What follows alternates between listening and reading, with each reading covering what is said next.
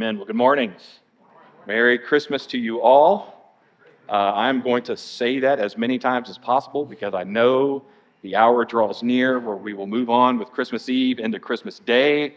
I do not know what your Christmas Day shenanigans look like, but for the Harvey family, it involves traveling, obviously some rain in said traveling, and so we would appreciate your prayers. But we will be heading back to visit with family this week. And so pray for us. I am thankful to the grace of God to be able to spend time with family.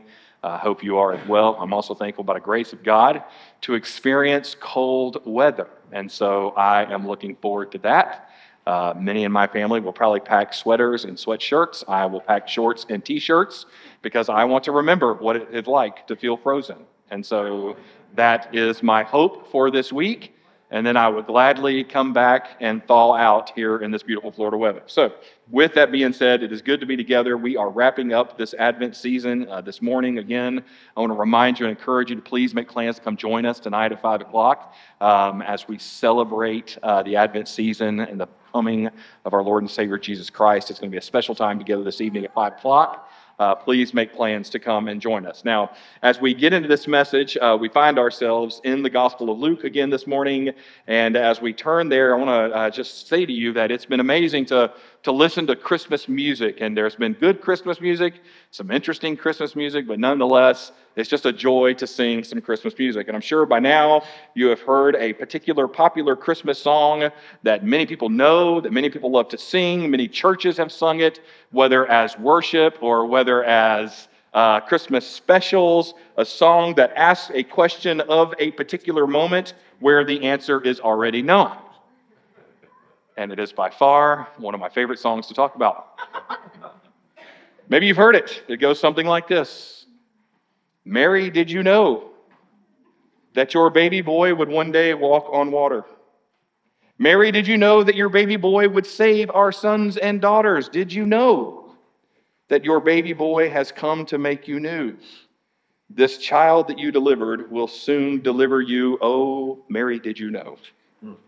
Beautiful words. However, we already know the answer to this question if you read the Bible.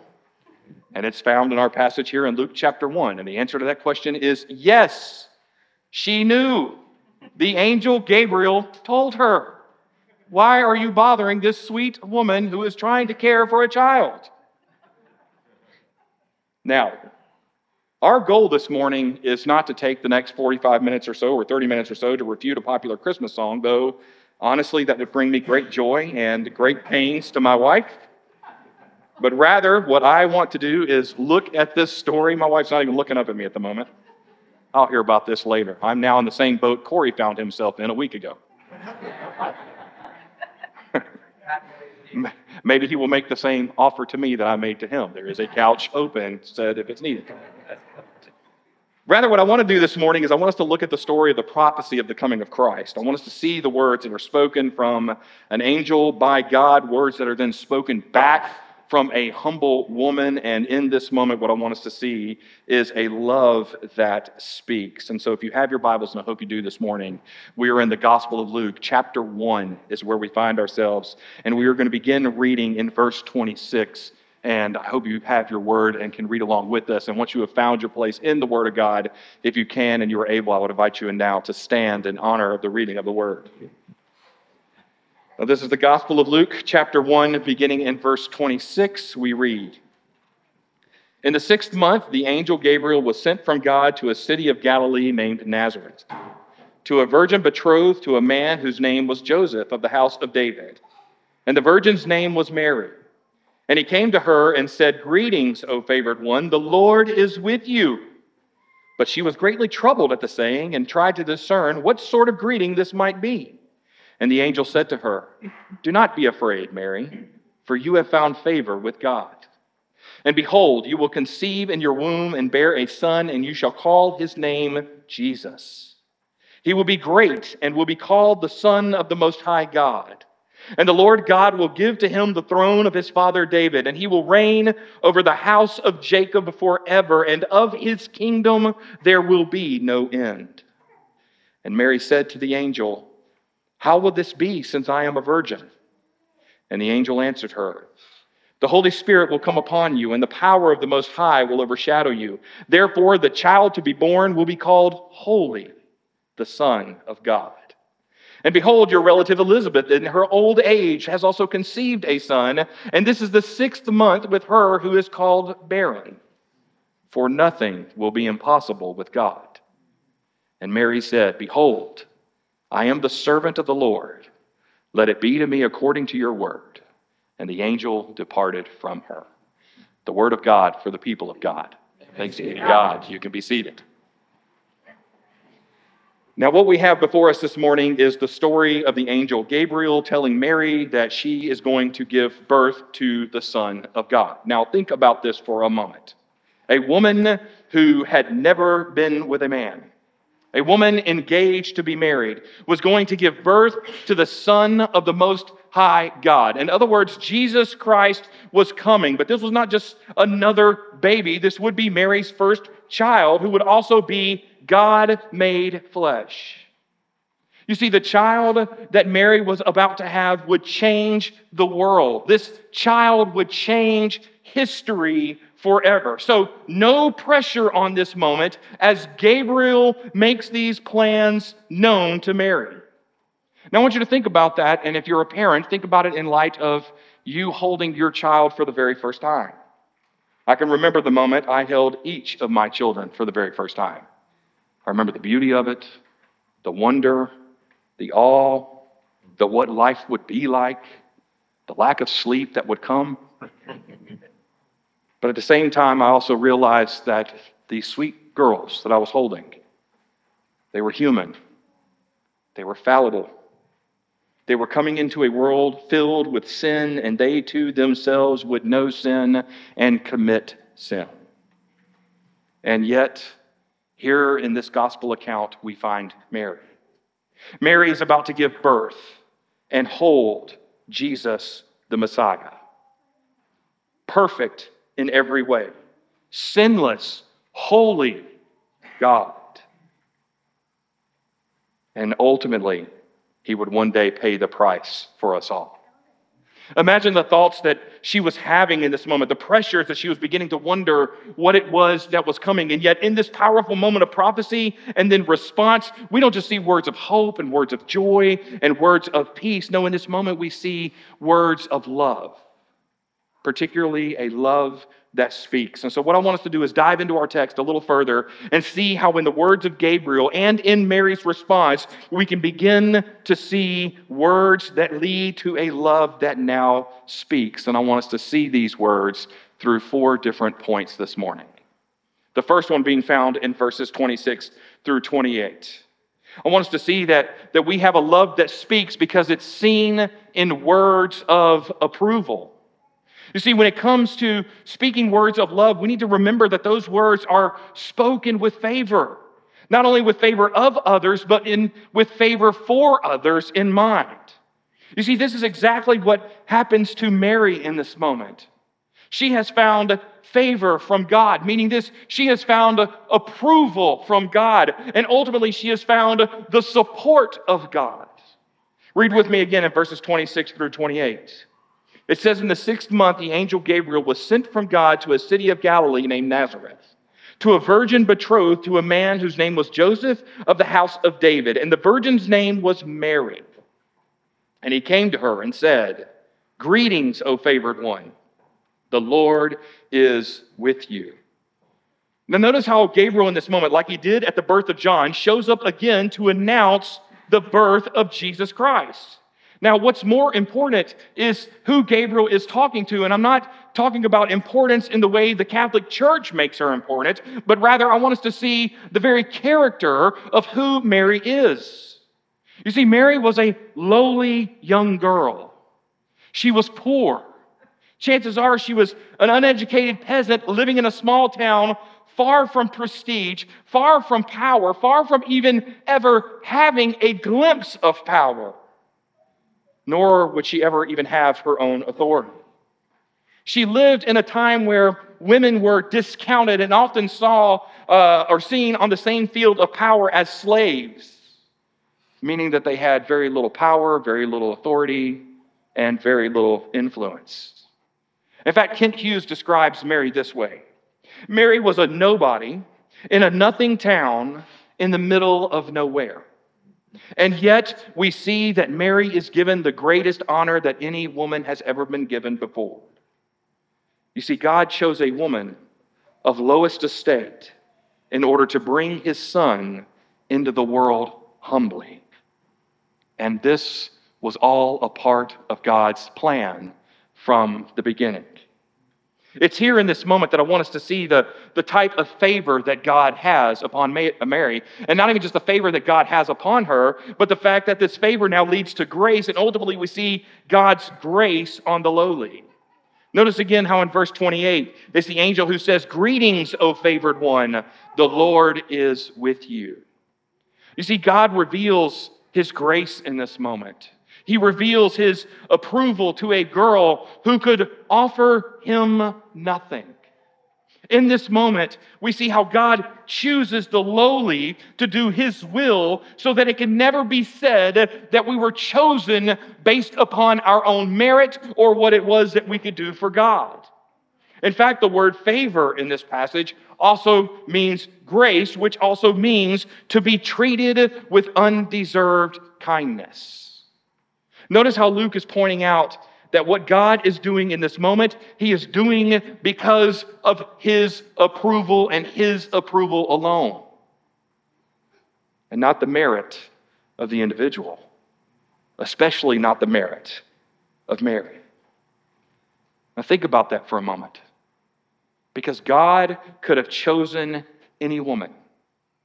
God could have chosen in this moment a woman of wealth, a woman of status, a woman of prestige, a woman who could offer comfort without hesitation, a woman who could have offered protection without reservation, but he didn't. He chose a woman who offered nothing, a woman who had nothing. Thus, all that could be said in this moment is, behold, look at what God has done. Again, Mary is not the source of grace in this moment. Rather, she is the recipient of grace. I love, in fact, how the ESV renders this passage. We see that this favor is not a favor that she can share or give to others, but rather it's a favor that's only given to her by God. You see, brothers and sisters in Christ, I want us to understand that the relationship that we now have with Jesus, the call that we have according to Jesus Christ, is a representation of God's favor upon each one of us. We are here today as believers in Christ, if you are a believer in Christ, because of the favor of God that has been placed upon your life. In other words, Jesus has given a grace that you nor I could ever offer to someone else. Jesus has given an approval that you nor I could ever possess nor pass on to someone else. And we did nothing to deserve it. We did nothing to earn it, but rather it was freely given to us as a part of God's plan. You see, if we hear anything today, then let's hear this. God looks upon you and God looks upon me, and we together have found favor because of the glory of God. I want to say to you today that maybe you're sitting next to one that you've been struggling with today. Maybe someone has been giving you a hard time over the past few days. You can now look at them this morning and say to them, I am favored by God. I am approved by God. I mean, think about that for a moment, because it doesn't matter what is happening now or what it is that you're going through or what it is that others may say. Several of you may find yourselves in situations where you're going to find yourself on Christmas Day dealing with difficult families. I know that's not just me, right? Chances are they're probably at their churches saying, pray for us, Johnny is coming and he is very difficult. I hope they listen to this later. I don't know who amen that, Daniel Simpson.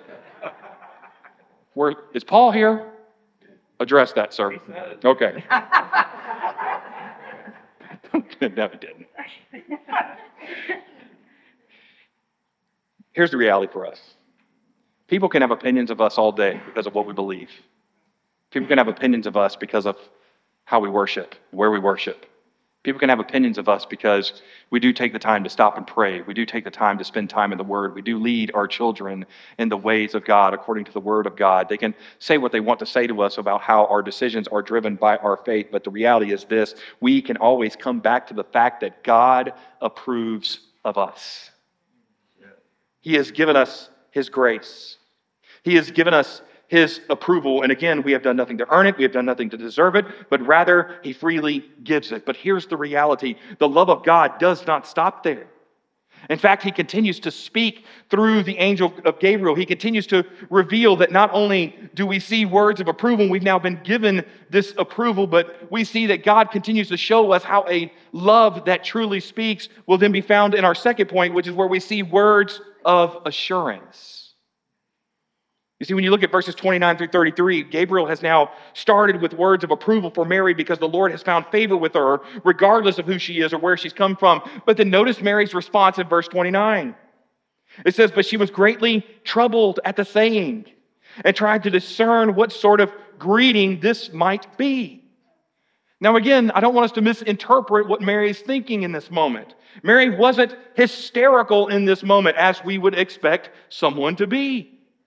But at the same time, I think it's safe to say that she might have been a bit concerned or maybe a little apprehensive about what it was that she was now hearing. And so she wanted to know what this message meant and what was now going to happen to her and ultimately happen around her. And so Gabriel responds, moving from approval with no merit to now giving Mary assurance to what it was that God was doing, not only in her life, but in the world. Look with me again at verses 30 through 33. It says, "And the angel said to her, 'Do not be afraid, Mary, for you have found favor with God. And behold, you will conceive in your womb and bear a son, and you shall call his name Jesus. He will be great and will be called the Son of the Most High, and the Lord God will give to him the throne of his father David, and he will reign over the house of Jacob forever, and of his kingdom there will be no end.'" Notice how the angel opens with a word and tells her, "Mary, do not be afraid," which then sets up the announcement of the greatest event in human history, which is the coming of the Son of God. Now, what happens next are words from God spoken through Gabriel for Mary about the person and work of Jesus Christ, the one who was coming. And so here's the phrases that we see from God through Gabriel about Jesus Christ, the coming Messiah. The angel says this, that you are to call his name Jesus, a name that means God saves or the Lord is salvation. Notice how here we have the first assurance from God that the Messiah was coming to bring salvation to sinners. So from the announcement of the birth of Christ, we now see the proclamation of salvation that is coming for the people of God. But the angel doesn't stop there. He says, not only will you call his name Jesus, but know this, Mary, he will be great. Now, if I were you, I'd probably underline that phrase, circle the word great, because the reality about the greatness of Jesus is this: his greatness will never be limited. His greatness is without qualification. In other words, when it comes to the greatness of Jesus, his wisdom is great. His works are great. His love is great. His power is great. His mercy is great. You could argue at this point that God's greatness is so great that he alone should be called great. And every time we use the word great, it pales in comparison to who Jesus is. Why? Because the reality is this: our greatness and the things that we call great are limited. The things that we believe are great, they will come and they will go. But Christ was, is, and always will be great. His greatness will never change. And so notice how in this simple phrase, Gabriel begins to testify to the deity of Jesus Christ, because no one would ever be as great as him. Now just think about that for a moment. Think about how the fact that Jesus Christ comes into this world humbled by where he was born, humbled by who he was born to, and yet it is God who before his birth exalts him above all else. Yet for us, we are quite the opposite. We want to be great. We think that we are great. And then the ugliness and the sickness of our sin shows, and it is God who has to humble us and lead us down a path of forgiveness and repentance that ultimately brings us to restoration. And yet, when speaking of Jesus, through the angel Gabriel, God calls Jesus great. Because God knows where this story will end. You see, he knows the sacrifice that is coming on the cross. He knows about the moment that is coming. That's a far cry from this moment, but the reality is, in terms of the timeline of God, it is incredibly close.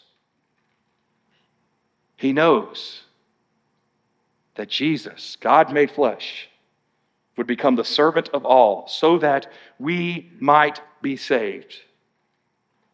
God knows this moment, and thus why he calls him great. And Mary does not see it.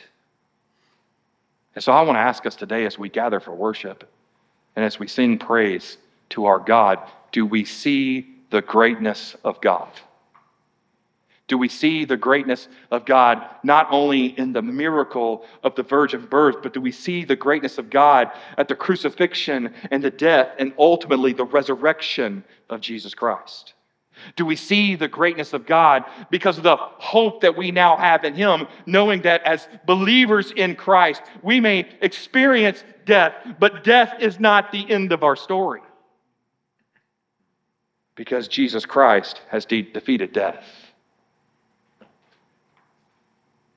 We serve a great God. Yeah. We worship a great God. But Gabriel's not done there. He doesn't just say he's great, end of discussion. No, he goes on even further and he says that he is the Son, not he will be, but he is the Son of the Most High God. Now, this was a favorite expression that was actually used by King David when he was praising the Lord. And so Luke picks up on that theme because of the audience who's now reading this story. You see, he wanted them to know about the divine sonship of Jesus Christ, how Jesus is the second person of the Trinity, God the eternal throne. Thus, it is Jesus who is given the throne of his father David because he alone is the rightful heir. In other words, Luke is now pointing us back to the prophecies fulfilled in the coming of Christ. And then this is what he says about him. He says, and he will reign, and his kingdom there will be no end. In other words, Jesus Christ's reign will never end. Jesus alone is supreme. Jesus alone is sovereign over all things. And so notice how Gabriel now gives Mary the assurance of knowing that this child, Jesus, he is the great Savior. He is the Son of God. He will be the most powerful ruler in the history of the world because his rule and reign will know no end. He is sovereign over all things. Thus, he has authority over all things. Thus, God speaks more love by giving Mary not only a word of approval, but now a word of assurance of the one whom she is carrying. We move on from there and we see our third point in the words of Gabriel, and they're found in verses 34 through 37, where we see not only words of approval and then words of assurance, but now we see words of action. Now, I want you to understand that Mary believed in what had been spoken to this point, but she still had one more question. Look with me at verse 34. It says, and Mary said to the angel, how will this be, since I am a virgin? Now, Mary was not asking this question because of doubt. I mean, she really wanted to know how this would happen. I mean, this has never happened before. How do you explain this? And so I believe in this moment, when you read its original rendering, Mary really wanted to know. Now, think about this in context. Mary was engaged to Joseph. In her day, being betrothed happened in a ceremony that usually lasted for 1 year before marriage. Now, they didn't live together. There were no relations enjoyed between them. And Mary was a woman of faith. Thus, she had really been saving herself for the moment of her marriage. So again, Mary is not asking this question in unbelief, but rather she just simply wanted to know, to which the angel Gabriel then responds of what would happen. Look with me at verse 35. It says, and the angel answered her, the Holy Spirit will come upon you, and the power of the Most High will overshadow you. Therefore, the child to be born will be called Holy, the Son of God. And behold, your relative Elizabeth, in her old age, has also conceived a son, and this is the 6th month with her who is called barren. For nothing will be impossible with God. Now, I got to tell you, I love Luke's response here. I mean, you could truly see Luke, the physician, at work. I mean, he literally just gives the facts. And then he puts them in context of what was happening around Mary. First of all, he addresses Elizabeth, this old woman. He literally says of her, this woman of old age. He's acknowledging she shouldn't be pregnant at this point. But here she was, Elizabeth, pregnant at the end of her 2nd trimester. And she was about to give birth. And then he comes back to Mary and how Mary herself would conceive when the Holy Spirit would come upon her. In other words, this baby will come by the power of the Holy Spirit, and there will be no other explanation. Now, the reality at this point is some people have read this passage and have argued that if Mary was married and had been with Joseph, then this really wouldn't change Jesus Christ at all.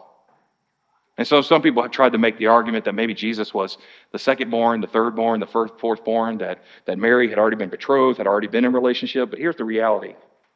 Without the virgin birth, without the wonderful work of the Holy Spirit, then the miracle of the virgin birth, as foretold, would be lost. Thus, the plan of God, the deity of Christ, the prophecies to be fulfilled, all of them would be tarnished because the prophecy that spoke of this moment would be unfulfilled. In fact, I want to tell you, as a church, historically, we have staked our faith on this claim. This is something we've been confessing for hundreds of years. If you read the Apostles' Creed, it says, and he was conceived by the Holy Ghost and born of the Virgin Mary. You read the Nicene Creed in the early church, and they said God the Son was incarnated by the Holy Spirit of the Virgin Mary and was made man. You see, these words of action set into motion prophecies that were fulfilled and ultimately would be fulfilled, pointing us to the deity of Jesus Christ, the Messiah, who would ultimately pay the price for sin through death that we deserved, thus now offering salvation for all of those who would believe. Any other action taken at this moment would not lead to the assurance that we now share. And this was the wonderful work of God by the power of the Holy Spirit. I love what Donald MacLeod says about this point. He's a Scottish theologian, so imagine this in a Scottish accent. It's really good. He says her pregnancy is an act of divine grace, explicable not in terms of human insemination, but in terms of the creative power of the Holy Spirit. In other words, we are seeing yet another moment where there is no other explanation for this moment than to acknowledge the power of God through the work of the Holy Spirit, and yet it was still all a part of God's plan from the beginning. And as if that wasn't enough, you get to verse 37, and Gabriel affirms this action by saying, "For nothing will be impossible with God." I mean, think about that for a moment and what it is that we've just read in verses 35 and 36. God took a barren woman named Elizabeth and made her pregnant. He then took a virgin woman, and by his own power, she conceived and bore a son whose name would be Jesus. Here's the truth I want us to see through these two accounts of the pregnant women and the phrase, "Nothing will be impossible with God." Nothing in our life is impossible because we worship the God of possibilities. Think about that, especially in this season. Is there anything that seems impossible to you in this moment? Maybe there's some sin in your life that you can't escape, something that happened years ago that you've not forgiven yourself for, or something you keep coming back to or going back to that you can't let go of. Maybe your family in this season is dealing with loss. Maybe you're dealing with some sort of brokenness, or you find yourself in a place where you wonder whether any of the relationships within your families will ever be restored. Maybe you're here today and you're dealing with a hardship, hoping for good news with a new year coming, and then suddenly before we get into the new year, we are just upon Christmas, and you've already been dealt news that leads you to say, "Not again, Lord. I don't want to deal with this in 2024. You see, if that's where you find yourself in this moment, I want you to remember that it may seem impossible for you to endure, but remember what God said through the angel Gabriel. Nothing will be impossible with God. You and I serve the God of the virgin birth, meaning this: there is no sin that he cannot forgive. There is no relationship that he cannot reconcile. There is no problem that he cannot solve. There is no need that he cannot meet. There is no grief that he cannot comfort. There is no ministry that he cannot bless. There is no life that he cannot restore. And there is no sinner that he cannot save. The God of the virgin birth is the same God who makes all things possible. That's why we can say today, when God speaks through his word, God doesn't just speak flippantly. He speaks with action. Yeah. Which then leads us to our fourth and final point. And it's found in Mary's response in verse 38. We see that a love that speaks not only speaks words of approval and assurance and action, but now we see words of acceptance. Now, I want us to pay attention to this and not confuse or conflate the word acceptance in this moment. This is not as if in a moment Mary could accept or deny what was about to happen, but rather she accepts what it is that the Lord has now called her to. You see, Mary believed in what the angel told her. She believed it with her life, and thus we are now left with her great confession of faith. Read with me, verse 38. It says, "And Mary said, 'Behold, I am the servant of the Lord. Let it be to me according to your word.' And the angel departed from her." You know, oftentimes I find myself in my own prayer life wondering in this moment, not that I'm married, nor did I not know, but I do wonder when I pray to God and present requests before God, do I have the same faith that Mary shows in this moment? Can I end my prayer by saying, "Nevertheless, Lord, I am your servant, so let it be to me according to your will and your word"? I mean, Mary in this moment really reveals her faith. She has accepted what it is that the Lord has now called her to. I mean, this is really a mirror image of what we read in Hebrews chapter 11, verse 1, where it says, "Now faith is the assurance of things hoped for, the conviction of things not seen." Mary had that assurance. Thus, the reason why she was able to respond to the angel the way she did. I mean, Mary in this moment confesses her faith. She accepts the call of God that has now been placed upon her life. Notice in this moment, Mary didn't raise any objections here. She didn't all of a sudden go, "I'll take what's behind door number 2. She didn't look for the easier call. She didn't ask God to explain what would come next or even ask about what it was that she was then going to get in return. This wasn't a transaction for her. All she needed to know was what God would do, and that was enough. And now she was ready to fulfill God's call on her life. I mean, think about that for a moment. I'm not trying to elevate Mary here. I'm talking about her faith in God, okay, which supersedes Mary. How rare it is to find someone who would be so willing to trust God with the impossible and then follow him faithfully. I mean, think about that for a moment. What if God called you to the impossible? How would you respond? Could we do that? Could we follow faithfully the way Mary did, or would we hesitate?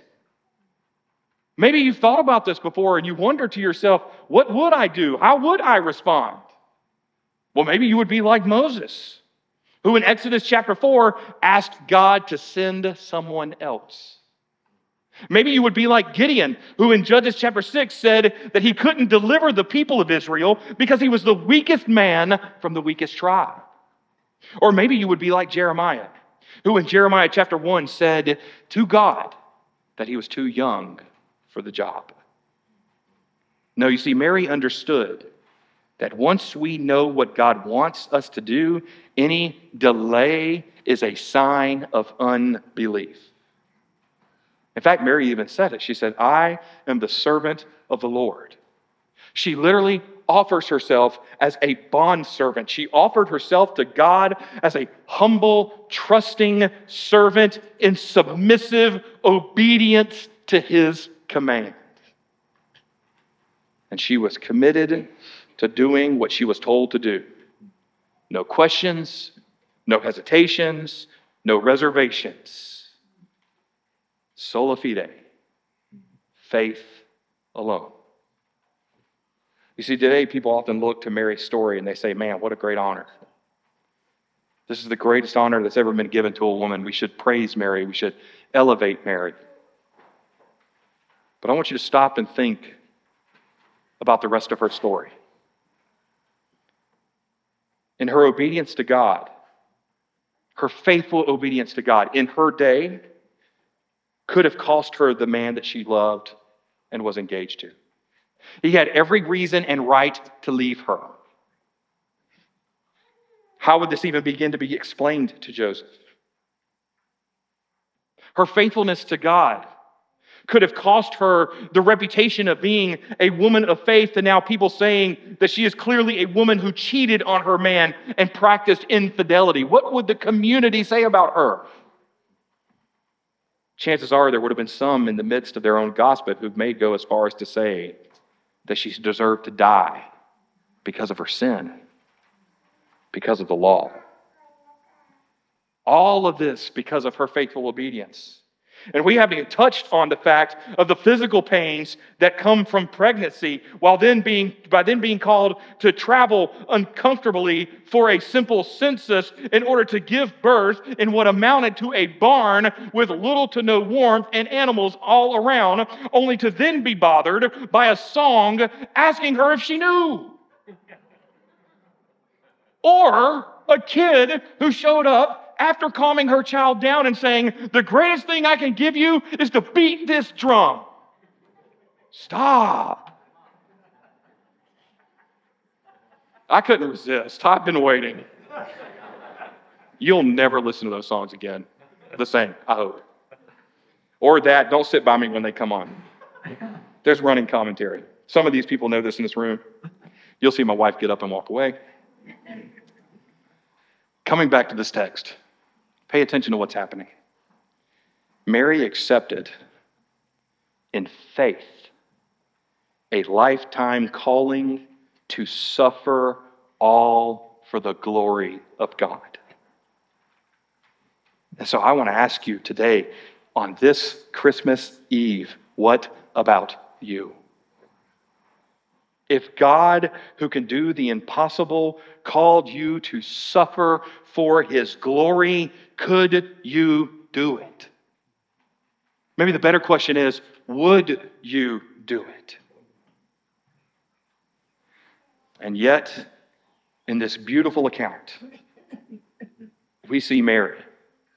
Mary walking by faith according to the will and glory of God. But here's the beauty of it. Mary was but a small example of what we will see in faith. Because you see, this child that she carried would be born. This child would then grow. This child in his adult years would perform miracles, heal the sick, raise the dead, calm storms. He would teach, he would serve, and in faith, he would pay the ultimate sacrifice as the suffering servant for the glory of God and for the sake of our salvation. And so I ask again, how far Are we willing to go for a love that speaks?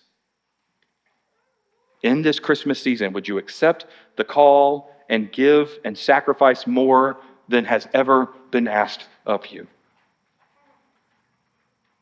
Again, I want to remind us this morning that Mary was not meant to be worshiped. She is simply a young woman who faithfully lived out her call. And like Mary, like Gabriel, the angel, they faithfully proclaimed what it was that the Lord had told them. And it's in this moment, this beautiful prophetic moment, this moment of love, that we see words of acceptance, words of action, words of assurance, and words of approval. And now, as God's chosen people, by His grace, we have been called to faithfully serve the God who makes all things possible. That is the God that we worship. So as we prepare to celebrate this Christmas Eve and this Christmas season, are you ready to see what it is the Lord will do? Better yet, are you ready to live out your faith? My hope and my prayer is that as we gather this Christmas Eve and tomorrow with families and friends on Christmas Day, that when we cry out to the Lord and praise Him at the end of our prayers, we can simply say, "Have it your way, Lord. I am ready to do your will." I want to leave you with a quote from a man named Joseph Hall. He said this: "All disputation with God after His will is known arise from infidelity. There is not a more noble proof than, without all questionings, to go blindfold whither He will lead us." Are you ready to walk by faith? Are you ready to accept what it is that God has given us? What it is that God has called us to? Are we ready to live by faith?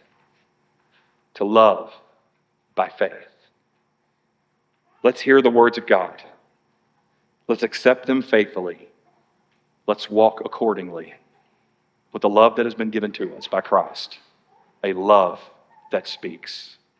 To God be the glory for His words. To God be the glory for the love that He has shown. Let's pray together.